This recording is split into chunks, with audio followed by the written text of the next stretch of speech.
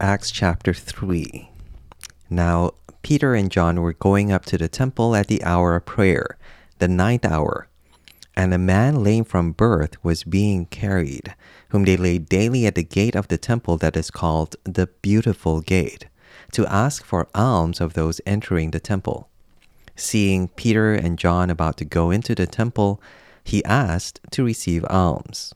And Peter directed his gaze at him, as did John, and said, "Look at us." And he fixed his attention on them, expecting to receive something from them. But Peter said, "I have no silver and gold, but what I do have I give to you. In the name of Jesus Christ of Nazareth, rise up and walk." And he took him by the right hand and raised him up. And immediately his feet and ankles were made strong. And leaping up, he stood and began to walk, and entered the temple with them, walking and leaping and praising God. And all the people saw him walking and praising God, and recognized him as the one who sat at the beautiful gate of the temple, asking for alms. And they were filled with wonder and amazement at what had happened to him.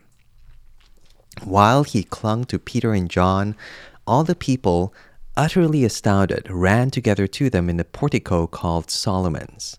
And when Peter saw it, he addressed the people. "Men of Israel, why do you wonder at this? Or why do you stare at us, as though by our own power or piety we have made him walk? The God of Abraham, the God of Isaac, and the God of Jacob, the God of our fathers, glorified his servant Jesus, whom you delivered over and denied in the presence of Pilate, when he had decided to release him.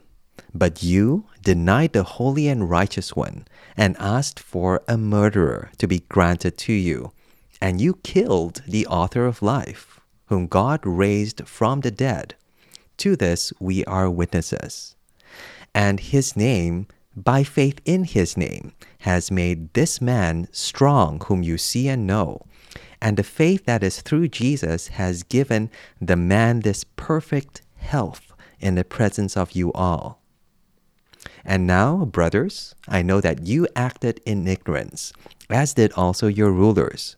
But what God foretold by the mouth of all the prophets, that his Christ would suffer, he thus fulfilled. Repent, therefore, and turn again, that your sins may be blotted out, that times of refreshing may come from the presence of the Lord, and that he may send the Christ appointed for you, Jesus, whom heaven must receive until the time for restoring all the things about which God spoke by the mouth of his holy prophets long ago.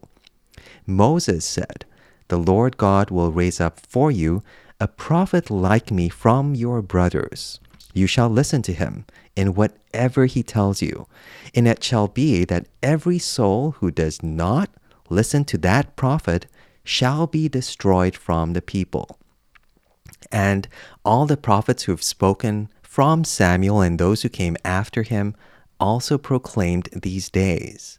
You are the sons of the prophets and of the covenant that God made with your fathers, saying to Abraham, "And in your offspring shall all the families of the earth be blessed."